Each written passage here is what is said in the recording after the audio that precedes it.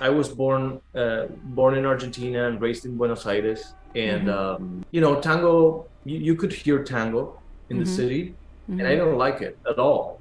Oh, really? When I was younger, it was kind of like old people's music, and it was harmonically very simple. And I was like very much into jazz. I was with Chick Corea or Herbie Hancock, Keith Jarrett, and all that.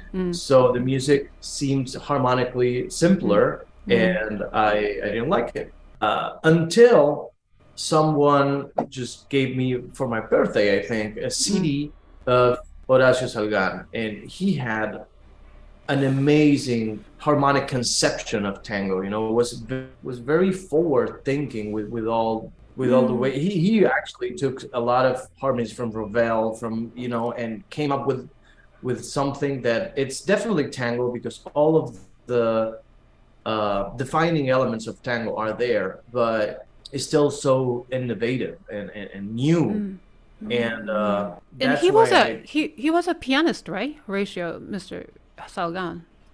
Yeah. He was actually, of course, classically trained, and I see. he had the same maestro than Martha Argerich. They went to the same guy. Wow.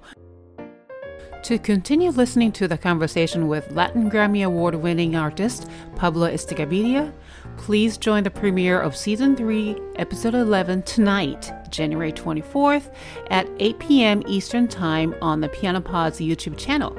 Go to the link in our bio or in the description to set the reminder. Of course, the audio version will be available simultaneously wherever you get your podcast.